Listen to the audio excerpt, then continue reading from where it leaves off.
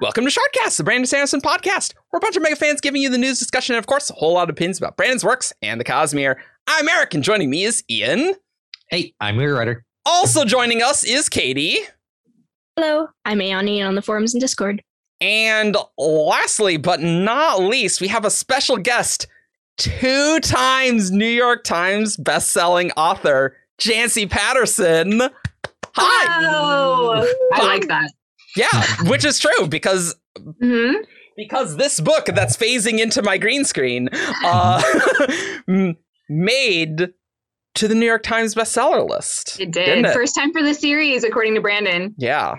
So. I can't imagine why the first 4 Scholastic ones that didn't make the New York Times bestseller list when, well, anyway, with those excellent covers in 2010-ish. But I think for our last interview, Skyward Flight hadn't hit New York Times yet. No, because we that hadn't was hit after. USA Today, I think. Because it was all digital, right? Yeah, it was all digital. Yeah, it came out in March, and I think we recorded it in December, so. We also have the Skyward Flight, which is a very thick, like, the value for money for buying this is absurd, because it's like a Skyward book and a half. Yeah. It's getting to the point. It's not quite a good Stormlight level of bonking someone on the head weapon-wise, but it's pretty good. It's solid. So Janci, welcome to the show. How are you? Good. Happy to be here. How does it feel to finally be done with the Alcatraz series and for the book to finally be out and people like it? It feels so good. I don't know how long ago I wrote that, like maybe 4 years that I did the first draft, something like that. It's been a long time. And so for a long time, I've been telling people, oh, this is the thing I'm doing. Someday you'll read it. Someday. And it's really nice to be able to say, you can read it. Go get it. It's available. Because I think that was the first like co-written thing he ever announced. Yeah. I think so. And so many other things came out before it. Yeah. Yeah. Yes. So, yeah, because it was a long road because there was a time where like we were waiting for illustrations and stuff. That took a while, right? No, it wasn't. It was not Haley's fault. Don't blame Haley. What we were waiting on was they were in the middle of some really big Stormlight negotiations, and Joshua, Brandon's agent, I think rightly, did not want to muddy things with Tor by throwing Bastille into the mix. And so he wanted to wait until that was done. And that was fine. So when that was done, then they started negotiating with Tor, but negotiating and signing contracts and things takes a minimum of a year in New York. It just does. It doesn't matter how simple it seems like it should be. It just never is. And so then that was an additional year. And then they wanted to put out, and this is not a criticism of them. I think it was a great decision, but they wanted to put out all the books in paperback with new covers before they put out Bastille, which I think was a great decision, but it delayed it another year. Because there's all of that work and all of that had to go through too. So that's why it took so long. It was mostly publisher stuff. There are a lot of, I have almost an entire bookshelf of Alcatraz books of just like the original Scholastic. I now have all the hardcovers, and when this book comes out in paperback, then that will all match too. I do really like that they did match the hardcover style, which I'm sure is very confusing for anyone buying the paperback, but I really appreciate that it actually fits on the shelf with all the others. So that's good. Yeah, Isaac and Dragonsteel were very much like, we really want you to do this for the fans, and they did it, and I was so happy to see that. Yes. I am thankful for that. Yes. Yeah. Because there's nothing worse than buying a series and then them changing things partway through. Yeah. Good thing we don't have Jess on, because she'd have a ton of series to complain about. That's for sure. Like Lost Metal for the UK edition, where they just changed the cover style. Really? Don't they all match for the cover style? They added a dog bone outline to the covers, and so Jess, a dog bone? Yeah, yes, seriously, yes. Okay.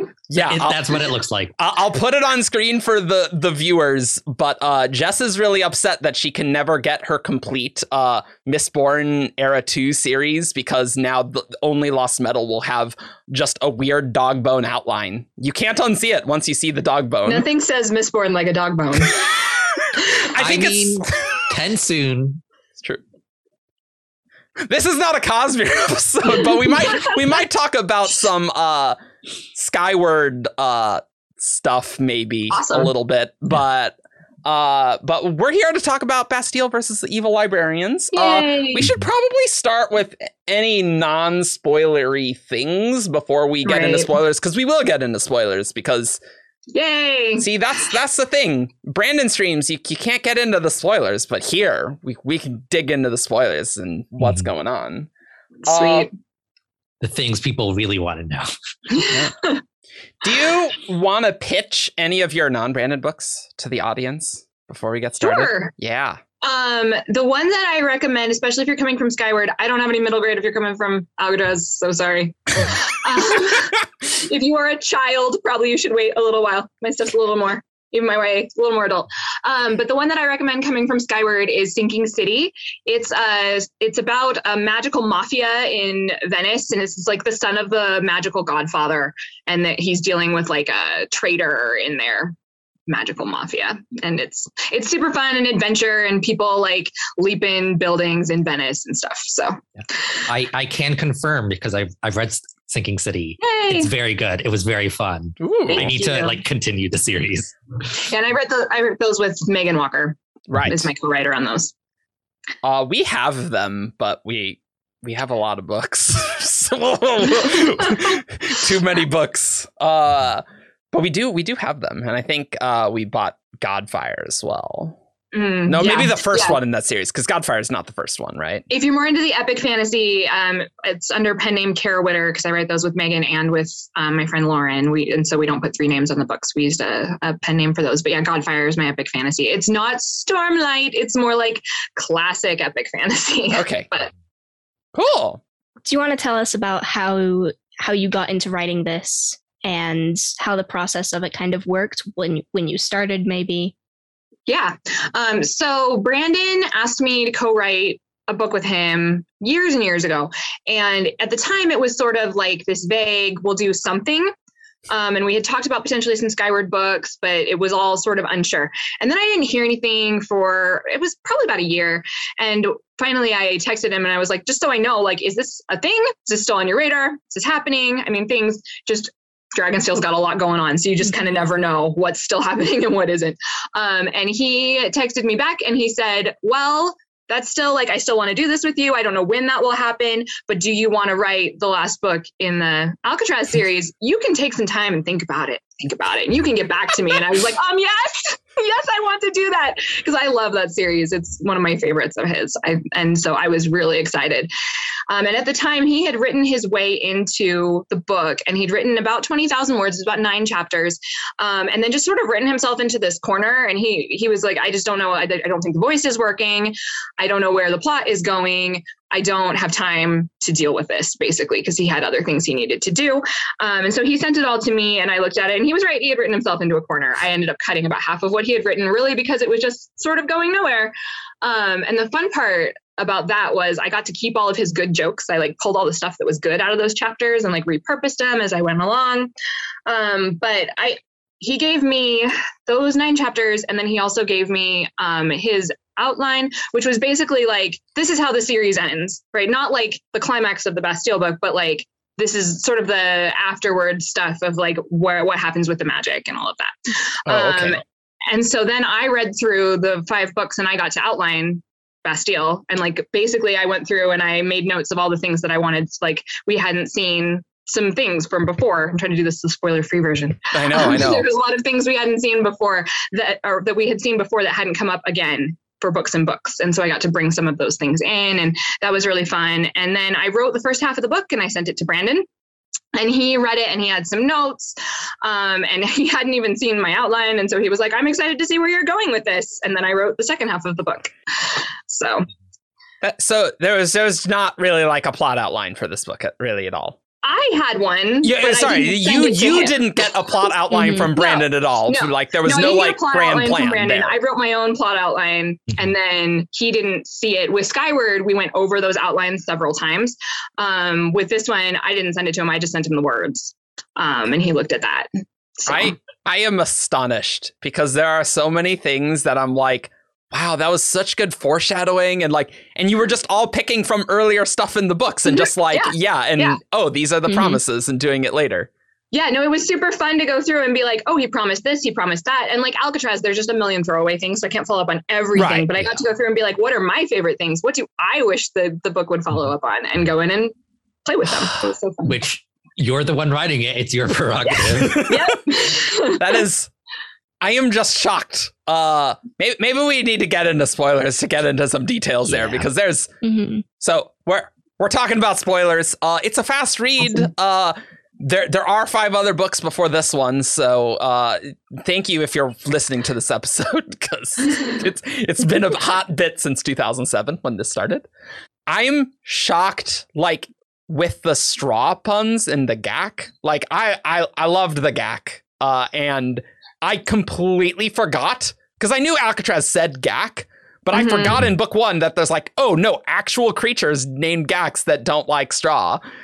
And I'm like, wow, you just fit that in there. And yeah, I can't believe that just wasn't an outline thing. That is just. It was actually a random note from Karen Ahlstrom in the continuity. She has these great spreadsheets with all of the, like, these are all the powers and these are all the lenses and this is where they all appear, which was very helpful. Yeah.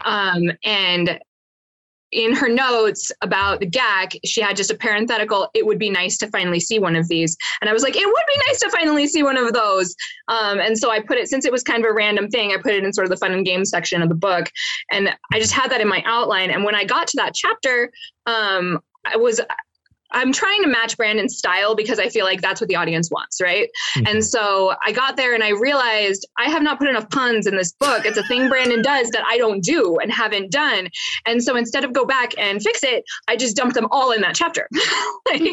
And so it was sort of a coincidence. That actually wasn't in my outline. It was just sort of a, what am I going to do with the GAC? Well, Pun battle. Puns. And then I went back later and added a thing about wordplay so that it was foreshadowed at all.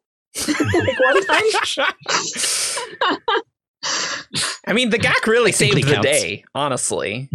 And then, so that wasn't the case because I didn't know how to end the book. My plot outline was like, and then they fight Bibliodin. And sometimes that works. Sometimes I get there and I'm like, and then they fight Bibliodin and it works. And this one, it was like, and then they fight Bibliodin and it did not work at all. So when I turned in the full book to Brandon, my email said, this ending is not working at all. I need you to tell me how this book ends. And so I turned it in. I mean, it had an ending, but this was clearly not the ending of the book, and I knew it. But like, Brandon's my co-writer; it's his job to have ideas, so I can just do things poorly and then tell him I need to know how to fix them. And then he went and talked to Emily. I actually heard from Isaac. Isaac was the one who gave me the notes on that and had the idea to bring the GAC back around and use the puns and the whole straw man thing. But the straw man. That was Isaac's idea. Straw man. Yeah, I thought it was a really good one. Yeah, I'm the worst because it connects with Alcatraz's character. I enjoyed it. And then like Breaking Gravity, that was another thing from earlier books that Katie mentioned that I'd completely forgot in our last episode. One was actually in Brandon's notes. That was one of the few things that I had from the middle. Was like they go to the tower and he breaks gravity. Like that was it. They go to the tower, he breaks gravity. I was like, okay.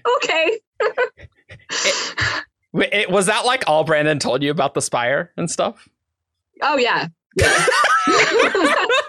Because we were like saying like, oh, it would have been nice to have like more lore on the World Spire, but like that checks out then. What was in the book. A lot of bad stuff happens to the tower. A lot of pieces break off. Yeah. What does that mean? Yeah, probably that's where migraines come from. Sure. Yeah. Yeah. And you said there were Bibliodin chapters? There were. So what happened through some of these chapters, I'm going to tell you a story that makes me sad. So there were like 9 chapters and the last 4, I think I cut. One of them was a Bibliodin perspective that was basically Bibliodin chills in his Bibliodin blimp. Stuff. And I was like, yeah, this is not working. So I got it. And then there was also, they had gone to like this safe house. The very end was they had gone to this safe house and were randomly fighting this Alibend for no reason because he had written himself in a corner. That was the chapter that made him quit. And so that just went. But there was a section where they get out of the library and they they have this, I think this is still in the book, where they sort of have this, like, they're sitting on this like grassy hill and they have this conversation, and then they got on a bus. And I loved the Freaking Murderers Take the Bus chapter. I kept it. And like Brandon was like, you didn't cut enough of my stuff. And I was like, but I like it. You're just overcritical of your own stuff. It's fine. And then we sent it to the editor and the betas, and they were all like, what is this? Nothing is happening. So we had to cut my bus chapter. It was Brandon's bus chapter that I think there might have been 2 chapters on the bus. Did you reuse the conversation? Huh? You reused the conversations that were on the bus? Yeah. So the conversation where on the island where Bastille grabs Alcatraz by his collar and she like yells at him, that was on half of that conversation used to be on the bus. That was sort of what happened. And then, so I combined those 2 scenes, and that worked much better, because the other feedback that I was getting there was Alcatraz is too whiny. And it was because I let him have 2 whiny chapters instead of just the 1 whiny meltdown. And so it's a better book because of it, but I was still sad. I loved that bus. Yeah. That's it's the kill your darlings. Yeah. Advice. In this case, it was Brandon's darlings that I adopted. That you liked. Yeah, I liked it. But I mean, pacing wise, it was not a good idea, but that was the one I was sad about, not the Bibliodon chapters. I think the pacing turned out quite good in the book. Yay. Like we like go Highbury, we're like launching across continents, and then we're like there. You can blaze through this book real quick. But then again, I'm used to Mistborn and Stormlight books, so all these books you can blaze through really quick. Yep. That was like the big piece of my reaction. Is like, it's just, I'm used to one thing, and this is very good, but just much smaller in scope. And like, okay, like I need to adjust expectations. Like this is very good. Yeah. Were there any other Bibliodon chapters, or was it just him chilling on his blimp? It was just him chilling on his blimp. I think it was just the 1 chapter. Well, he did not do anything. I have to know, because like this book is written by Bastille, from Bastille's perspective. So was it just Bastille imagining what Bibliodon was going on? No, it was actually Bibliodon's perspective. We like jumped to Bibliodon's perspective and had him monologue on his blimp. I mean, in Brandon's defense, he knew it wasn't working so much that he quit writing the book. Right. Like, he thought this was good. He was just trying to find it, which is kind of just what you do. Well, yeah, especially in first draft. And I feel like that's Brandon's strategy of like, I'll jump viewpoints and see how this goes. Maybe it'll be better. I don't know, but in this case, I would guess it was, this book doesn't have a plot yet. Maybe if I get in the villain's head, I'll find it. And the answer was no. No. Bibliodon doesn't know what the plot is. Yeah. Right? Yeah. Yeah. Fascinating. You made it seem like everything was planned. I think one of our critiques was like, wow, Bibliodon didn't have a lot to do, and like, what's going on with Bibliodon chapters? And I'm like, well, that wouldn't have helped that problem. No, it did not help at all. But yeah, you made it seem like it was all just totally planned, and made it seem effortless. And I think we all agree you nailed Bastille's voice. It's so good. That makes me happy. Bastille's great. And I particularly loved, like, because Bastille obviously has feelings for Alcatraz at this point in the book, but the dichotomy of present day Bastille, who is married to Alcatraz, like pretending her younger self wasn't having feelings, and then like, well, maybe I was wrong, maybe I did have feelings. Or it's like the scene where it's like, oh, like my face got really hot, the sun was shining, like who knows what was going on. My face is really red because of the sun. Yeah. Your romance always is on point. That was my like one request for the book was, you know, we agreed I was going to finish the book for him. And I was like, can I please put a middle grade size romance in it? And Brandon was like, I mean, the reader already knows they're married. And I was like, Brandon. I saw a forum post that was like, maybe Bastille's married to a different Smedri. So it wasn't like, that would have been the twist, but I don't know about that. Yeah. But, and then when I turned in the book, my only request, because I don't, it's a co-written project. It's Brandon's world. I don't have a lot of ego about anything that I did. And so I was like, look, we can do whatever. We can cut whole things. I'm not married to any of it, except don't cut my kissing or my flying sharks. Those were my only two things. I was like, this is what's important to me, kissing and the flying sharks. Well, if Brandon wanted the gravity to break, you got to have a cool thing that happens with it. So the flying shark is great for that, you know? Like, you got to have that. And you can see Bastille was punching it. Or punching me. Yeah. Either way. That is so funny. Just hearing Brandon's first draft things where it's like, he knows it's bad. Like, it's nice to know that he's not just a perfect story writing machine. It's like, here's 40 books. Here you go. They're all perfect. And it's like, no. He has to revise them. And that's a very important part. He has to revise them. Yeah. Especially like when he discovery writes them, especially then. But like, I mean, I think always, but definitely then. Yeah, because all these are discovery written, basically. Yeah. Yeah. Speaking of like sharks, because sharks are on the cover art. There's also art inside the book. How was it working with Hayley Lazo, who has now illustrated all of the books? Hayley is awesome. She's just a fantastic artist and a fantastic person. I didn't get to work with her directly, really.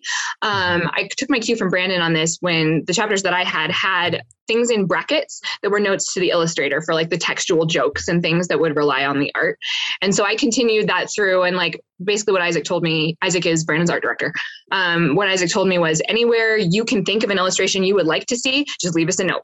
And so the book had probably maybe 6,000 or 7,000 words in addition to the words of the book that were the bracketed text of like, here's like, maybe not that many, but there was a lot. Right. And then we cut the brackets out before it went to production. But it was just really fun to be able to like sort of envision the way some of these things would look on the page, or like have Alcatraz write a note here like Bastille did in Alcatraz's books, things like that. It was really fun. And then Hayley and Isaac went through and made a list of all the illustrations they wanted to see once the book was done and added those too. So it was kind of this big collaboration of what would be cool visually. And then Isaac and Hayley worked out like exactly where the illustrations would go and which ones would be like multiple pages and which ones would be. And I think they just did a fantastic job. I think their art is just beautiful. Isaac and I had a meeting where when the art was like half done probably, so a lot of it was like sketches and things, and we went through and I was giving him feedback, but I think all of my feedback was, it's so pretty. I had actual feedback on it. Looks great. I want to see more. Awesome. Yeah. I loved like Bastille like flying out and like, I have a perfect landing there. That was excellent. And that illustration just really helped that joke. And like Bastille's happy place. Got to see that twice. And one of my favorite illustrations. I mean, the literary license illustration is perfect. The whole concept of the literary license, I love. That was one of Brandon's jokes that I rescued from a chapter that wasn't working because I thought I loved that one. That Excellent. One and the Bastille's happy place was another one that Excellent. I was like, we got to keep this. That's great. Maybe this isn't the spot for it, but I'm keeping this. Exactly. Joke. Yeah. But like the illustrations at the end of Alcatraz and Bastille at their wedding and then the railing breaking. I loved it. So good. Chapter, it was like, we need this epilogue and we're gonna put it at the wedding. Okay, sure. But then I was like, what does a Free Kingdom or wedding look like? Like I don't know, make it up. I don't know. And I was like, okay, so we're not gonna see very much of it then. I mean, you gotta keep it snappy. Middle grade book. Gotta keep it snappy. It's totally cool. They just stand on a balcony. Yeah, like, well, we got the important thing from a Smedry wedding, which is the spouse getting the talent of the spouse. Yeah. That's I don't think it's always what Alcatraz would say. Bastille would say Alcatraz broke it. So That's true. It's a good point. I just love hearing the process stuff of just like, well, hey, all right, well, I'm not gonna make that part up. We'll just I'll write around it and just write around it. Yeah, perfect. And it was interesting hearing you and Brandon. Obviously, they did a stream where they talked about this for the first hour. So we'll put it up on the up. Yeah, this direction. Yes, upper right of the YouTube, which doesn't match what these guys are seeing at all. But that's fine. I got it correct. that you don't correct things in Alcatraz books. You just mock them. And that was very interesting. It makes it so fun to write because I just get to mock myself instead of having to deal with myself when I do things wrong, you know, the whole scene with, is it Drellin and the glowering? That was, I think so. That was one where I was like, I don't have another word for this. What is she doing? Well, she's glowering again. We can do this. This is the I'm not only supposed to use book this where I can word do too much. Yeah. That's the gimmick of the book. Right. Mm-hmm. Yeah. So did you write magma lava? Like there was a magma lava thing. Was that a correction that did you write it and then someone corrected you and you put it in there, or did you realize as writing it? Yeah. Brandon had written magma. I did not catch it. One of my members of my writing group caught it and said, this is not right. And then, of course, like, I'm not going to go back and fix it. So then it turned into, librarians told you that, I think is where we landed. Which is always, it's just such a great, I love librarians told you that, because anything like physics, anything, I can just be like, well, you learned that from librarians. It's not true. Moving on. Yeah. but is it still magma because they're still underground? Right. So they're all underground, right? The whole library is. I think, but it is open to the air above. Yeah, that's true. Geologists, put your comments below that if you're in a cave system and magma/lava goes through it, is it magma or is it lava? Okay, that's the question. I'm sure they're probably all librarians. It's lies. That's true. Don't trust the geologists. That's true. That reminds me of another gimmick that I really enjoyed, of just Bastille explaining Hushlander things. Yes. I love that. Like, it reminded me of a series of Unfortunate Events and like Lemony Snicket explaining words. I'm like, it was the right vibes. Police. I really liked it. What were some of those Brandon things, or did you come up with those? Unless they were in the first two chapters, I think those were mine. Cool. Very little of what happens in the Highbury is mine, except the book starts in a slightly different place. It started with her running down the tower with Alcatraz over her shoulder before. And it was actually the editor at Tor asked us to back it up. So I added everything that happens before that, her waking up in the Penguinator and all of that. And I think that was a really good call. But everything else in the Highbury, almost without exception, like I revised it a little bit, but mostly all of that is Brandon. So if there's any in there, that would have been him. But I did add in my first draft, I'm really bad at describing what people are wearing. And so I turned in my first draft and Isaac said, so for art, we can't have Bastille spend this entire book in her pajamas because I hadn't actually had her change clothes ever. I just didn't ever mention what she was wearing, basically. And so we also added that section where they find the catalog of clothes and like the police stuff and things got added also. So that part was me. That was good. Yeah, I mean, she wouldn't look as good on the cover if she's just wearing. No, he said that, and I was like, "You're right. I didn't actually picture what she was wearing ever." Yeah. Oops. Yep. Do you have things? I'm sure you have thoughts of what you would have wanted to fit in, but just couldn't fit into the book. I think I put everything into this book that I wanted to put into it because it's just so random that kind of like the world is so chaotic that it was kind of like anything I wanted I could put in. So I think the only thing is that bus. I'm sad about the bus. I wish I could have kept the bus. There was no way to keep it. It was boring. Deleted scene on Brandon's site? We do have a lore-based question for you. Oh, yes. I may or may not have an answer. Especially if you wrote it 4 years ago. Mm-hmm. The last time I touched it was last December. I had not heard about this book for like 3 years. And no, that's not true because I had done a revision. It had been probably 2 years since I had touched the book. And I get this letter for the editorial letter from Tor when I'm in the middle of writing Read On. Oh, no. I was just like, I just emailed, and like, if for those of you who don't remember, I wrote those things under this insane crunch. I was on this like deadline. I was like scheduled to the minute. It was insane. I had to get through Read On. I had to get through Evershore. And like, I emailed my agent and I was like, tell them no. no, I cannot do it. So then they very graciously were like, okay. I mean, it wasn't Tor's fault. They don't have anything to do with the novellas. They didn't know. Yeah. And they very graciously put that off for about 4 months so that I could have a sane brain and with which to revise it. And so the last time I touched it was last December, but that's still been like, what, 9 months, 10 months? Yeah. So I have a question. When you get the editorial letter, do they like want you to work on it like immediately? Is that how that works? Yeah, it was, please turn this in 3 weeks. Ah, okay. Gotcha. Oh. Yeah, that's how New York works, is that like when you're working with a New York publisher, you will hear nothing for 9 months, a year, nothing will happen. And then they will send you something and they will say, we need this next weekend. And it's the hurry up and wait, I guess. Hurry up and like now, right now, you will do this. And sometimes you have notice that things are coming and sometimes they just show up. And it's like, we need this tomorrow, you know? Like, here's when we used to do the final pass pages on, it's where they've got the book all laid out. Mm-hmm. And you mark it up. And they used to do those all in print. They'd mail them to you. And it would be like, okay, you have 4 days and then overnight it. You know, like, it's nuts. But This is why we have agents. So someone else can go deliver the bad news when it's like, no, I can't do that and remain a sane individual who can write you more books in the future. No. Okay, that's good to know, because I'm like, a letter, like, you probably have some time. Like, oh, yeah, I mean, 3 weeks maybe, but if you're doing read on, you don't have any time. No, I didn't. And I was like, I cannot touch this until October at the earliest, the end.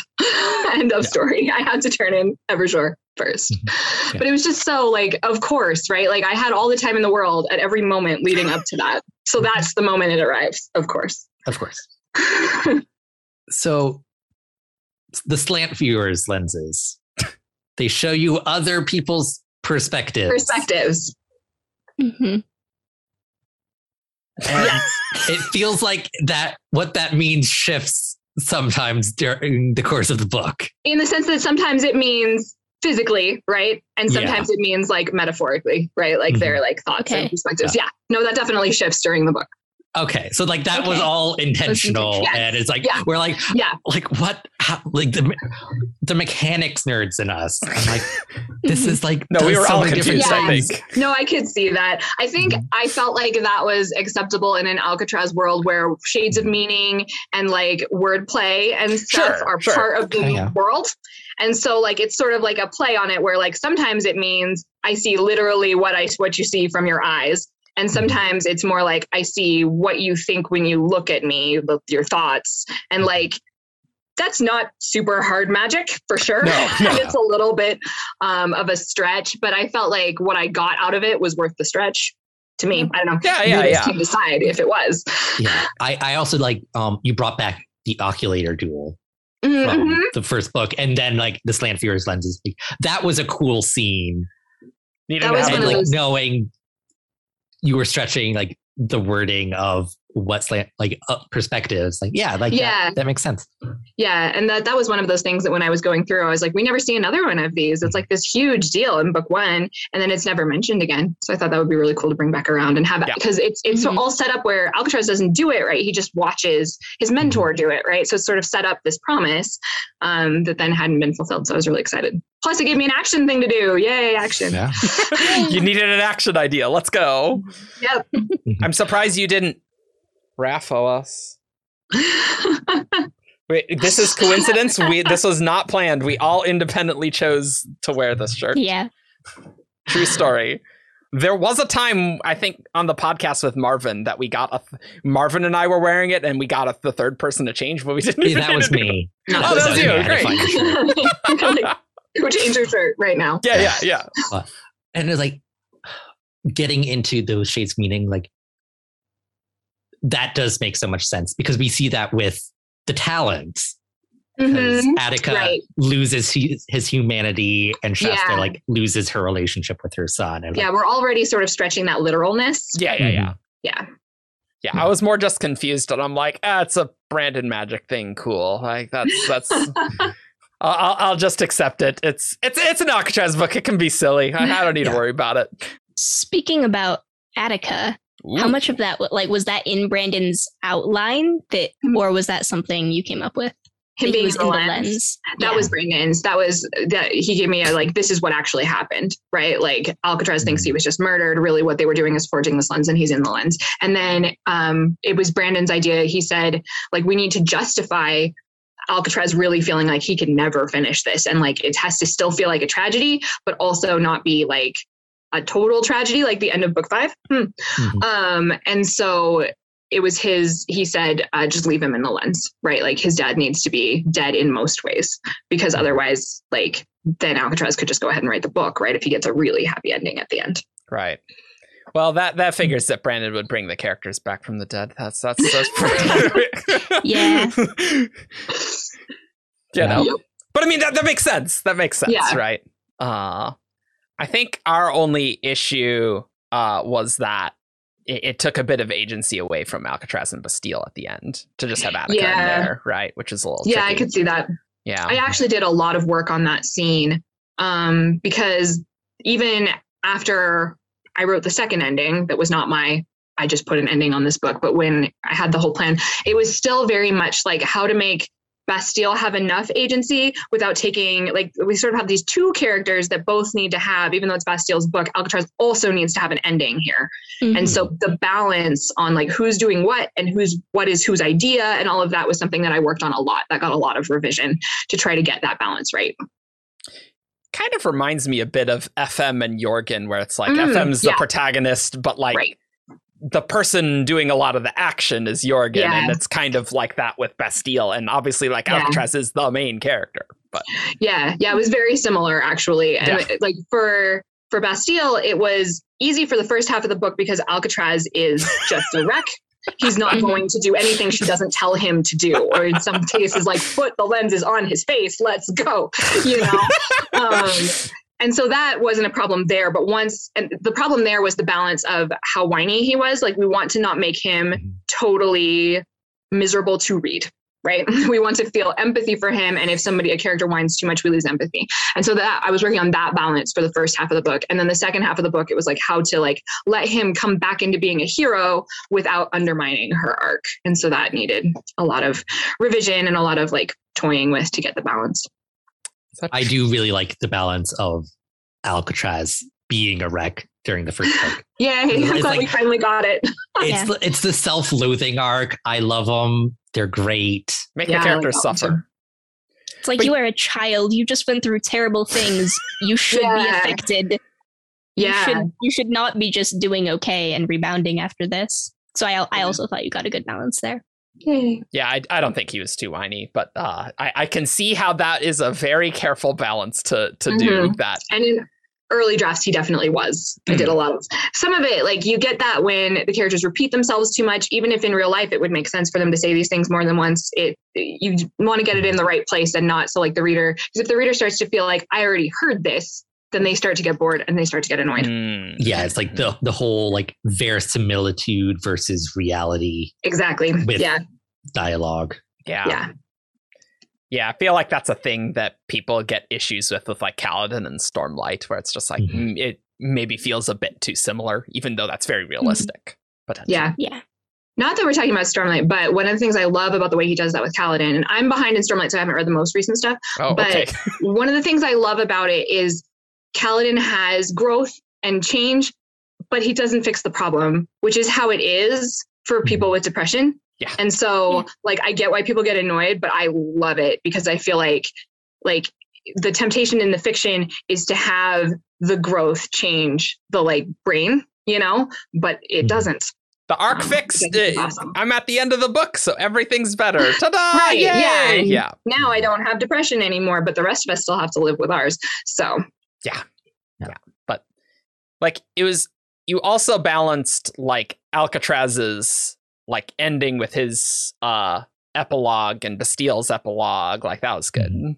Because you said Brandon wrote the Alcatraz epilogue. Yeah, the Alcatraz like letter at the end that he always says. I forget what it's called. Yeah, he wrote, I think, both of those, the one at the beginning and at the end, the Alcatraz ones.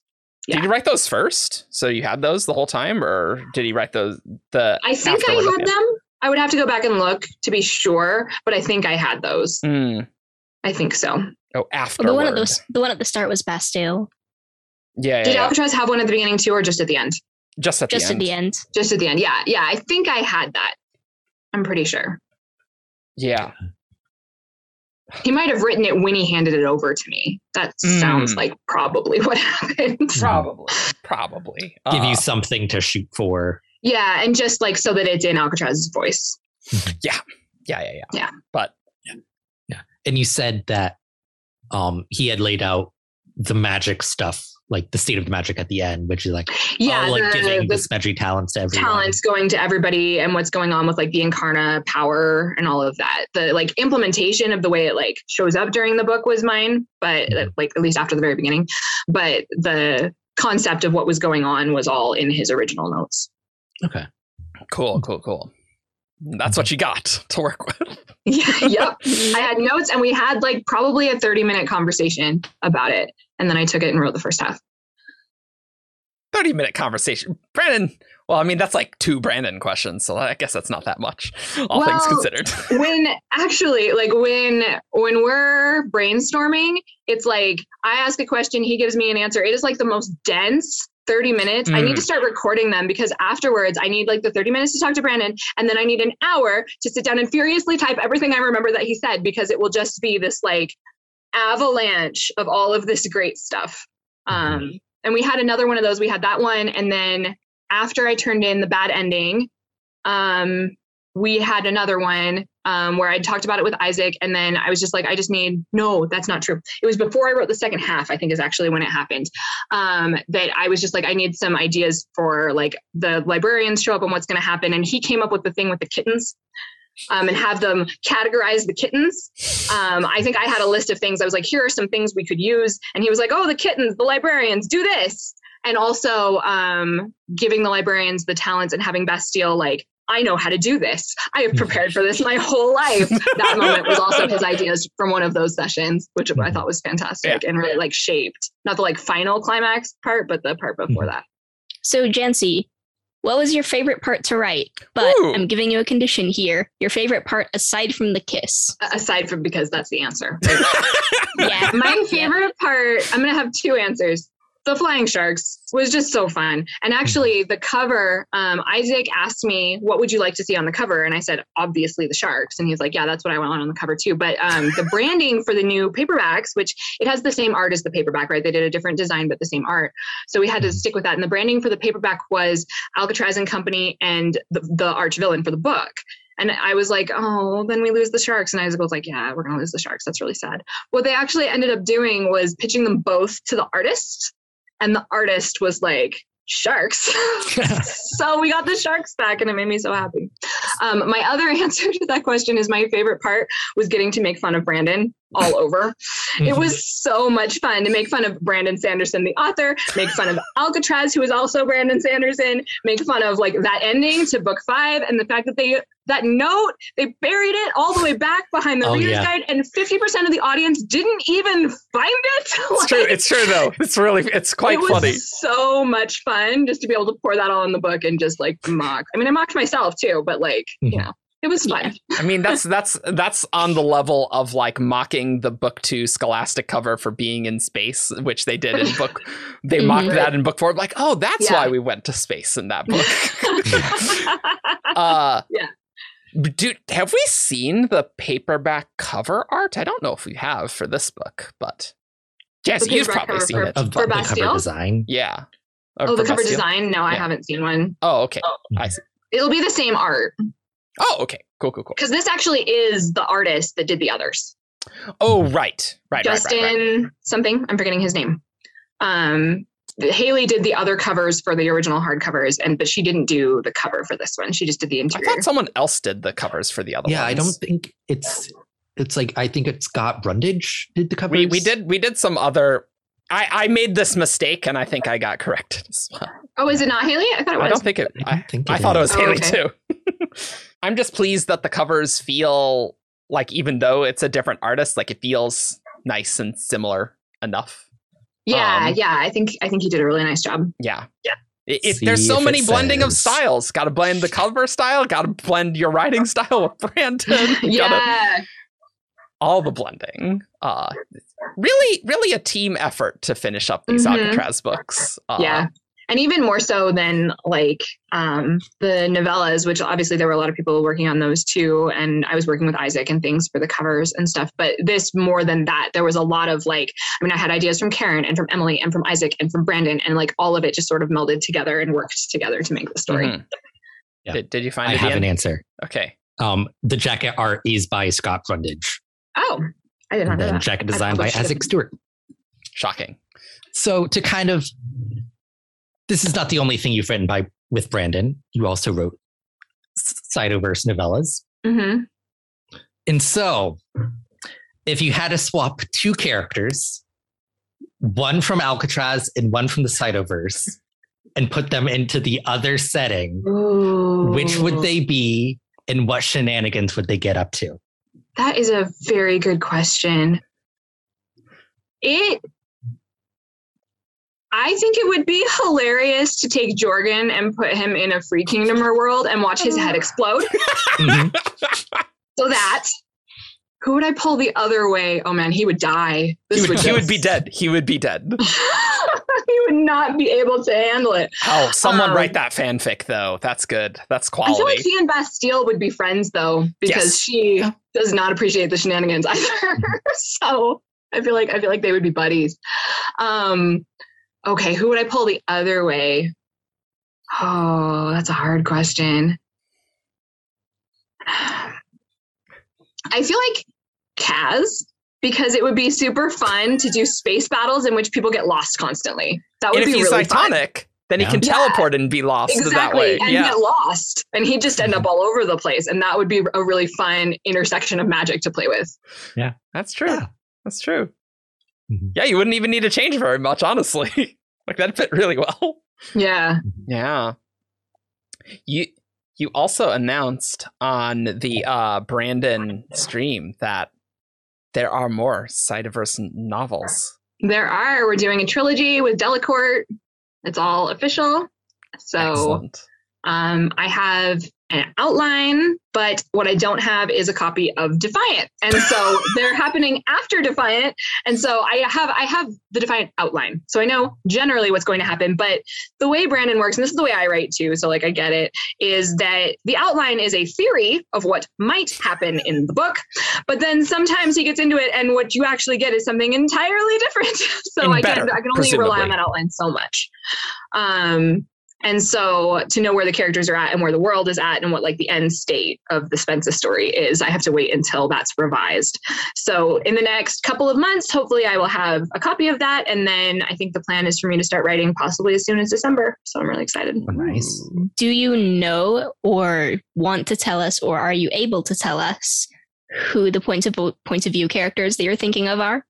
So there has been some debate about that. There was one character that I was planning to do, and then Brandon was like, maybe I need to save that person for this other thing. And so we're still debating it. So I can't announce that, but I can tell you it's our Skyward Flight people that you know and love are the point of view characters. So that part I can tell you, but some of it's still in flux. Like I know between two characters, which one the book will be about, I don't know. It will be one or the other.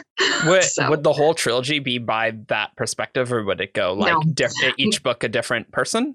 My current plan, and I don't know if this will survive contact with the actual drafting. My current plan is to do 2 perspectives per book and have them rotate. So some people will get a 2-book arc. Some people will just start in book 1 and just be in book 1. And so that would give me 1, 2, 3, 4 perspectives total. So that's my plan, but we'll see what happens. Yeah. Because isn't the thing with outlines is, that's a great plan, but now I've come up with something better usually. Yeah. Or like I wrote my way in and I realized that didn't totally make sense. Like it made sense in my head, but then when I try to write it, the arc doesn't work, or and so sometimes it's better ideas. Sometimes it's just this idea isn't broken and now I got to come up with a better idea. And then when I'm dealing with Brandon and what he sees for the setting and stuff, sometimes it's like what he wants changes. And so then my plans also need to change. Yeah. Mm-hmm. That's really exciting, though, to hear about more novels. We're excited to get back into it. Because I imagine Defiant will close a lot of like it'll close up a lot of things, but it's cool that it's not the end of the world. Right. Like, and the process for outlining that was very similar to the process for Bastille. If I got to go through the series, I didn't reread the whole thing, which I need to do before I write. So I should probably get on that. But I got to go through the series and be like, what cool hooks do we have here that Brandon didn't really follow up on? And so I got to pull several of those and be like, okay, now we're going to really dig into this, where he just sort of like skimmed it. Yeah. Oh, it's going to be It's good. like, I'm almost more excited for those than for Defiant. Because like Defiant, like we kind of know, well, we don't really know what's going to happen because it's a Brandon book and he always surprises anything can us. happen. Yeah. But like, it's just like, it's the shiny new thing. It's like, ooh, and it's so far away that anything could happen. Well, like we know Defiant's going to close the core conflict with the superiority and Delvers, presumably, right? Like that's, I mean, that's what has to end basically, but like there will be other conflicts and stuff through any number of races. And the great thing with Cityverse is you can just add whatever new aliens you want whenever, really. Like, and there's a lot of them that he hasn't done a lot with yet. That could be played with. Yep. And my intention, we'll see what he does in Defiant. It depends on how much he closes the loop on some of these things. But like, I have all of these side characters that I started arcs for that he's not going to have space to do that from Spence's perspective. And so my intention is to pick up those and continue them. Awesome. We know you can't talk about the post-Defiant stuff because it's all super in flux. And even if it was solid, you probably wouldn't want to mention it. Yeah, exactly. Yeah. But we have to ask the question. Have to try and wheedle, you know? Yeah. You guys could tell me, what would you like to see in more books? Because like I said, stuff is all in flux, so I can't guarantee I would take any, but I'm totally on 17 Shard listening to what everybody's saying. Like, I want to see this, I want to see that. And if I agree, I go write it in my notes. Like, I like weird lore stuff. So it's like the part of Star Wars I like the most is the Force. So like Cytoverse, like give me cool Cytonic lore and stuff.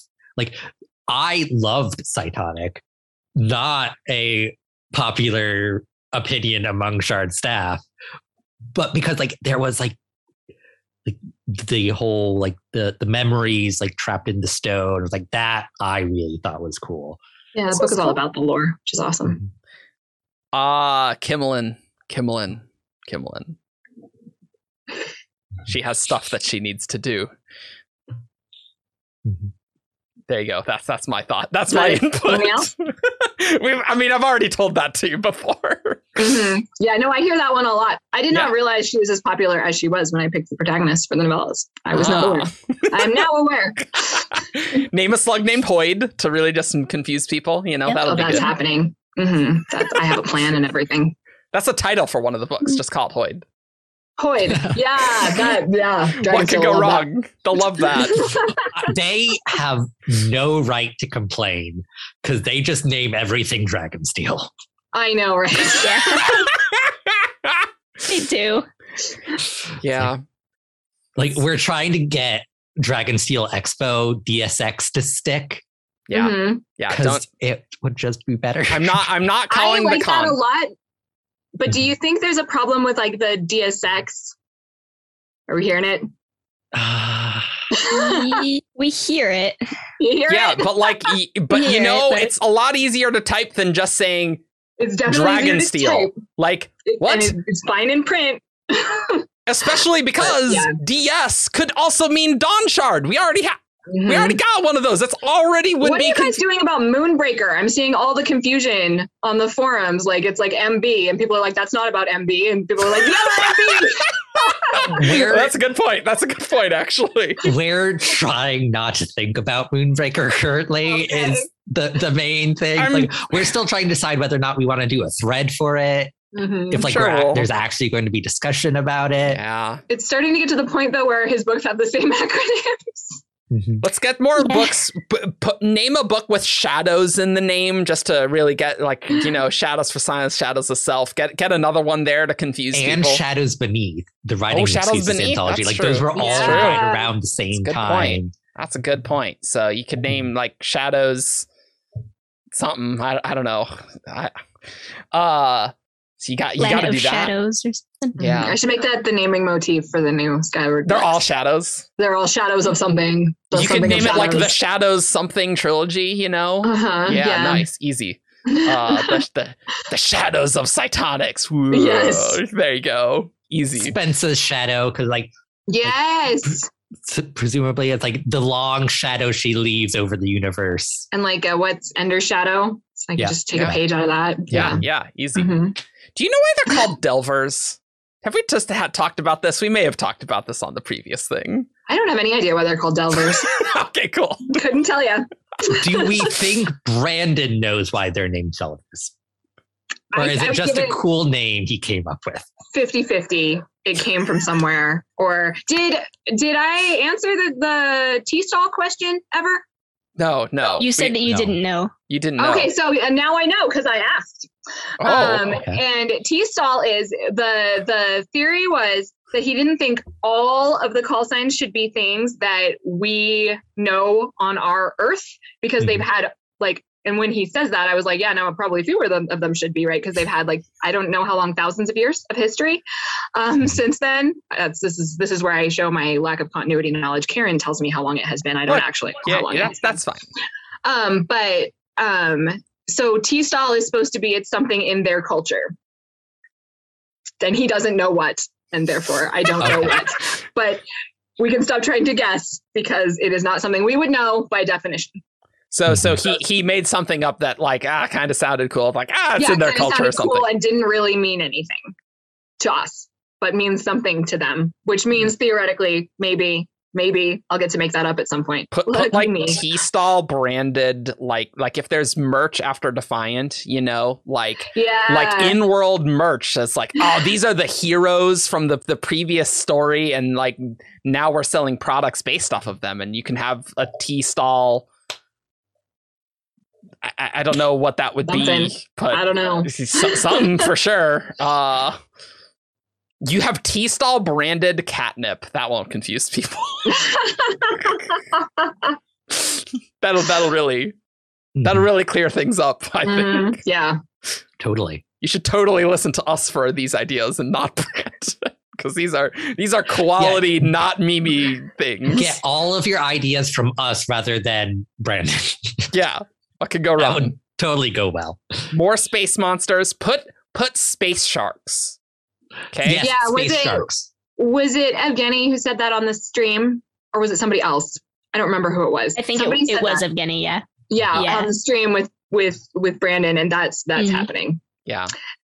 I sat at the aquarium with my husband last Saturday. We sat there in front of the shark tank and he was like, so what would you do with the sharks? And I was like, well, I came up with this whole thing for space sharks. I'm super excited. Yeah. Might take me a couple of books. In my D&D game, we just finished last night, actually, a battle with a giant space shark who's asteroid and is nice. Yeah, it was very fun. I love were sharks. My husband paints minis professionally. I only do it as a hobby, but I have types of minis that I like tree people. I love tree people, the little goblins with the big eyes and really happy expressions, jumping over things. And then were sharks. I love were sharks. What makes a were shark transition, from human to shark form? I don't know. What makes it a mini is that it has human legs. They always have land sharks, human legs. Okay. Because I was going to ask if they transition. Because otherwise they're just sharks, right? I like just the shark minis too. I have an undead shark sitting on my table waiting to be painted. Because I was like, what if they transition and they're not near water? Do they just flop and die? Oh yeah, that would be a problem. So I guess you kind of need since they have legs, the implication is they can breathe air. Okay, got it. Cool. Good. I wasn't expecting we'd talk about were sharks on this, but that's where this went. Any other last questions you guys got for Jancy?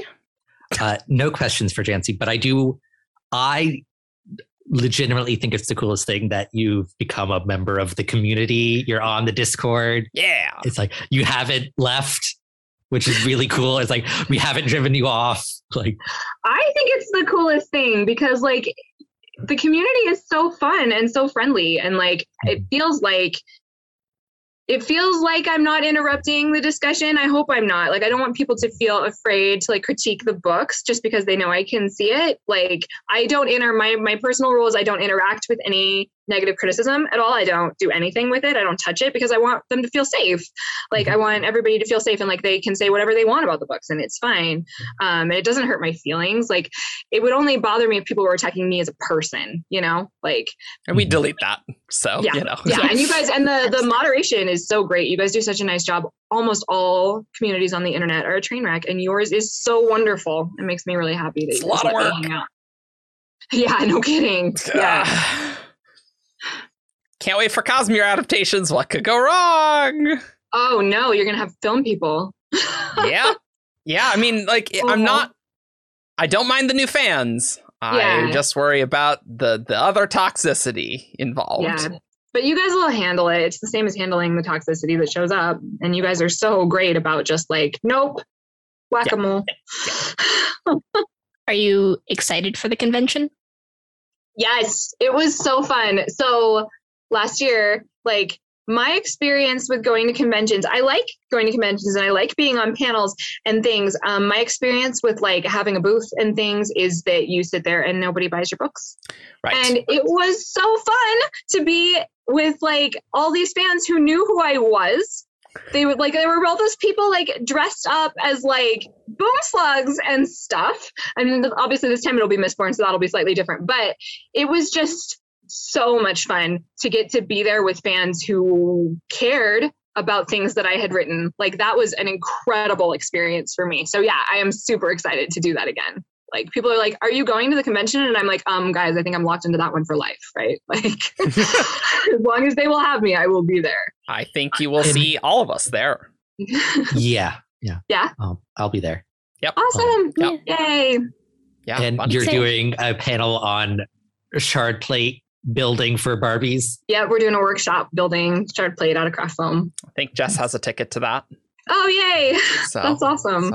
Well, it's a pleasure to have you, Jancy. But before we go, it's time for Who's That Alcatraz Character?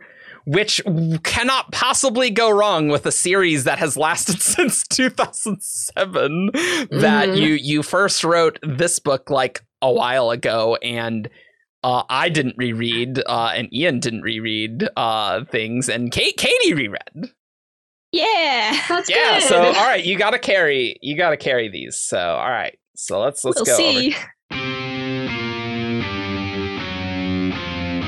This character is from Roshar. Menace, Tien, Tom, Raise, Void in drag on a horse. It's time for Who's That Cosmere Character? Caw. Welcome to Who's That Not Cosmere Character, this time Alcatraz Character, where you send 5 clues and a character to WTCC@17chart.com. We read each clue aloud, and all these panelists have a chance to guess who's that Cosmere character.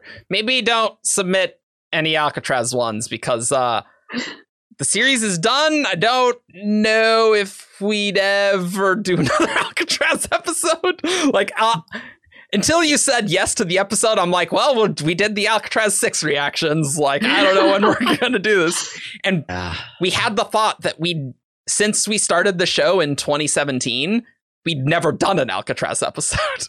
Oh, wow. Because Dark Talent came out in 2016. Yeah, okay. So it's just these two. It's just these two. That's it. That's right. That's right. Maybe someday there'll be a movie or something. Hey, DreamWorks. An episode. Yeah. Call them up. Then we'll probably do some more Alcatraz things. Yes. Okay, so this one was sent by Wing-J. Clue 1. This character is from Nalhalla. Ian's face. That's not good. I mean, I know what Nalhalla is. Yeah, but do you know people who lived there? I am going to guess Brig Dartmoor, the king, and Bastile's father. It is not Brig Dartmoor. Names. Most of the Free Kingdomers are from Nalhalla. Most of them. Yeah, we've got some Mokians. Yeah. Right? Most of them are and from then Nalhalla. We have some dinosaurs, though I don't think we have names for them. I think maybe, did they not have names? Maybe they didn't. I don't remember. Okay. That's book 1. There's a character. I'm pretty sure he is named, but I don't remember what the name is. The guy on the Kristen Council, the like older guy, not the one who's the villain of the book, and not Drawin, but like the older guy. He has a name, I'm pretty sure. I would have to go grab the book to know what it is. I'm guessing him. Do you know if it's that person? No, it is not that person, but okay. I want to retract what I said about enjoying hosting this because now I need to remember who these characters are, and I absolutely don't. No, it is not that character.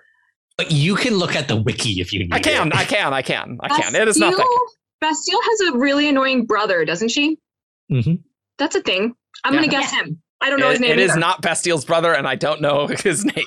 Rikers. His name is Rikers. Oh, that's right. Okay, awesome. You probably knew this at some point, somewhere. I need to ask you if Bastille has a brother. That's my state of continuity. Yeah, because he's the heir. Hey, do you think Brandon remembers things after he writes them? No, he absolutely doesn't. And Stormlight continuity is even more crazy. He needs Karen and stuff to deal with it. So, all right, clue 2. This character saw Alcatraz's speech. Does it specify which speech? I don't know.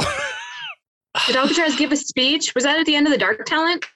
Well, I mean, he did give the speech at in the Dark Talent. There's one at the beginning. But like everyone in the world saw that speech. But like, was there a speech in book 3 in Hala? It's like my guess is in my mind it's that speech. So like it was to all the monarchs, and I've already guessed the Nalhallan monarch. So I'm going to guess his daughter Angola, Bastille's sister, who is married to the king of Mokia, whose name is Angola. I forgot that person existed. Yeah, me too. Oh no, it's not them. Okay. Did everyone see the speech in the Dark Talent? Yes, yeah. Every right? Except Bastille, did. So it's not Bastille then because she was unconscious. That's true. Yeah. But like Hushlanders literally saw it. Right. Yeah. I don't remember that part. Yeah, no. Like he supercharged the glass so much that it was like in every reflection of everything. Yeah. Like people in DC at least. Yeah. People in DC definitely saw it. Look, I didn't really fact check these. I didn't really fact check these clues. I just assumed that Wing J is accurate here. So I'm going to assume that we've got literally all our characters except for Bastille still in play, and I'm going to say Leavenworth. He's Nalhallan, right? Yes. It is not Leavenworth. Who are characters from these books? I'm going to throw out. Like which of the symmetries? Throw out Folsom. It's not Folsom. All right, clue 3. This character is allergic to seaweed. I remember this being a thing. I do not. Ian's memory carries us through so many things. Remembering random factoids of things from books and wobs. Seaweed. But literally, I just remember like seaweed allergy is a thing. That's all I remember. There are no connections to anything else. Just that one random fact floating in a void. Yeah, there's no connections because we're not in the Cosmere.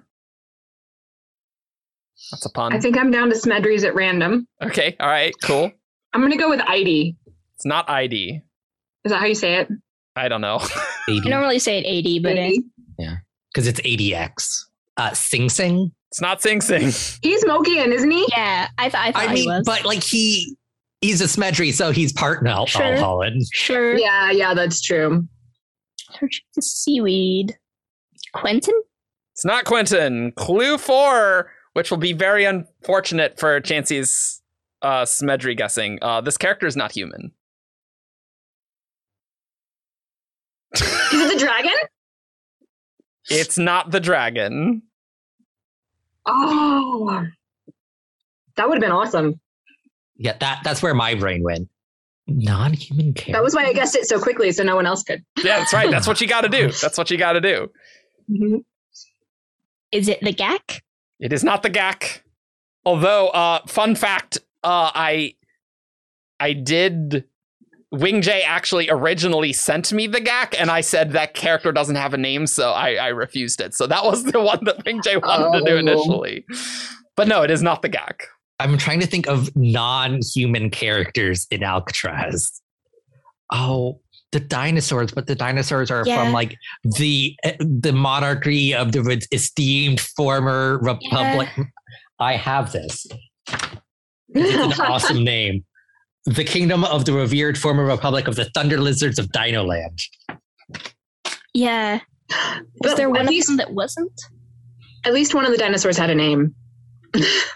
I'm going to guess that dinosaur that has a name. There was one named Charles, I'm pretty sure. Is it a dinosaur? It is. It is indeed a dinosaur. It is. I'm just going to call it. It is Douglas the T-Rex. I am genuinely not sure if he is from Nahala nor not, and I am looking. But yes, it is Douglas the T-Rex. I don't know these books well enough to fact check these, but yeah, he might be from Dinoland instead, right? Because that's where they're all from, right? Presumably. Maybe it doesn't specify.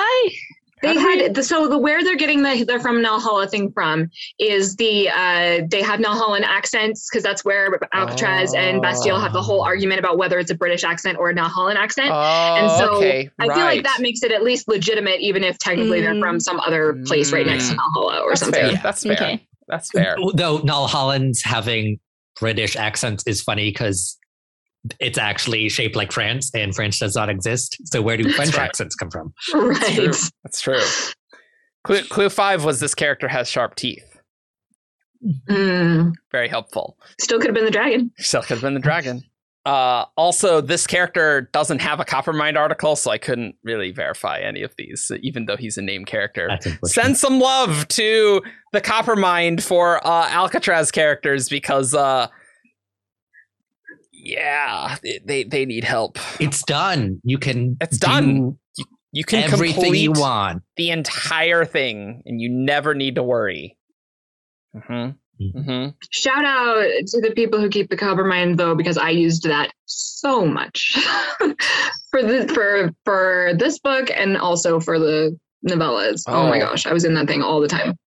Oh, was it actually helpful for the Alcatraz ones? That's honestly a little surprising. A little. Okay. Better than nothing. The Skyward articles are much better. Especially they're more robust for sure. Yeah. Well, I'm glad. I'm glad the Coppermind is useful to collaborating authors, because that's like the highest praise, right? If you want to look up things and you can just be like, all right, boom, boom, boom. Yeah, here's the facts. I think for Bastille, I think it was mostly physical descriptions. I was like, what does this person look like? And there was some of that in there. Yeah. That makes sense. Cool. Well, Jancy, it's always a pleasure to have you on the show. No upcoming projects in the very near future. Of course, we'll see those Skyward novels eventually, which will be very exciting. But I had kind of forgotten. Oh yeah, it was this year that we talked to you about Evershore and things, and I'm like, oh, this year's been real long, hasn't it? Right. Like, no. 8 months ago, which would have put it in February-ish time. Yeah, that's when it came out. And then we had March. Yeah, right. The year Sanderson stuff. Right. Yeah, that's been a lot. Isn't it still March? Yeah. Right? That's how I feel. It's still March 2020, actually. Yeah. Awesome. Well, you can find us on 17char.com for all your news, discussion, theories, and fun that you can want. You can join our Discord server. It's down below.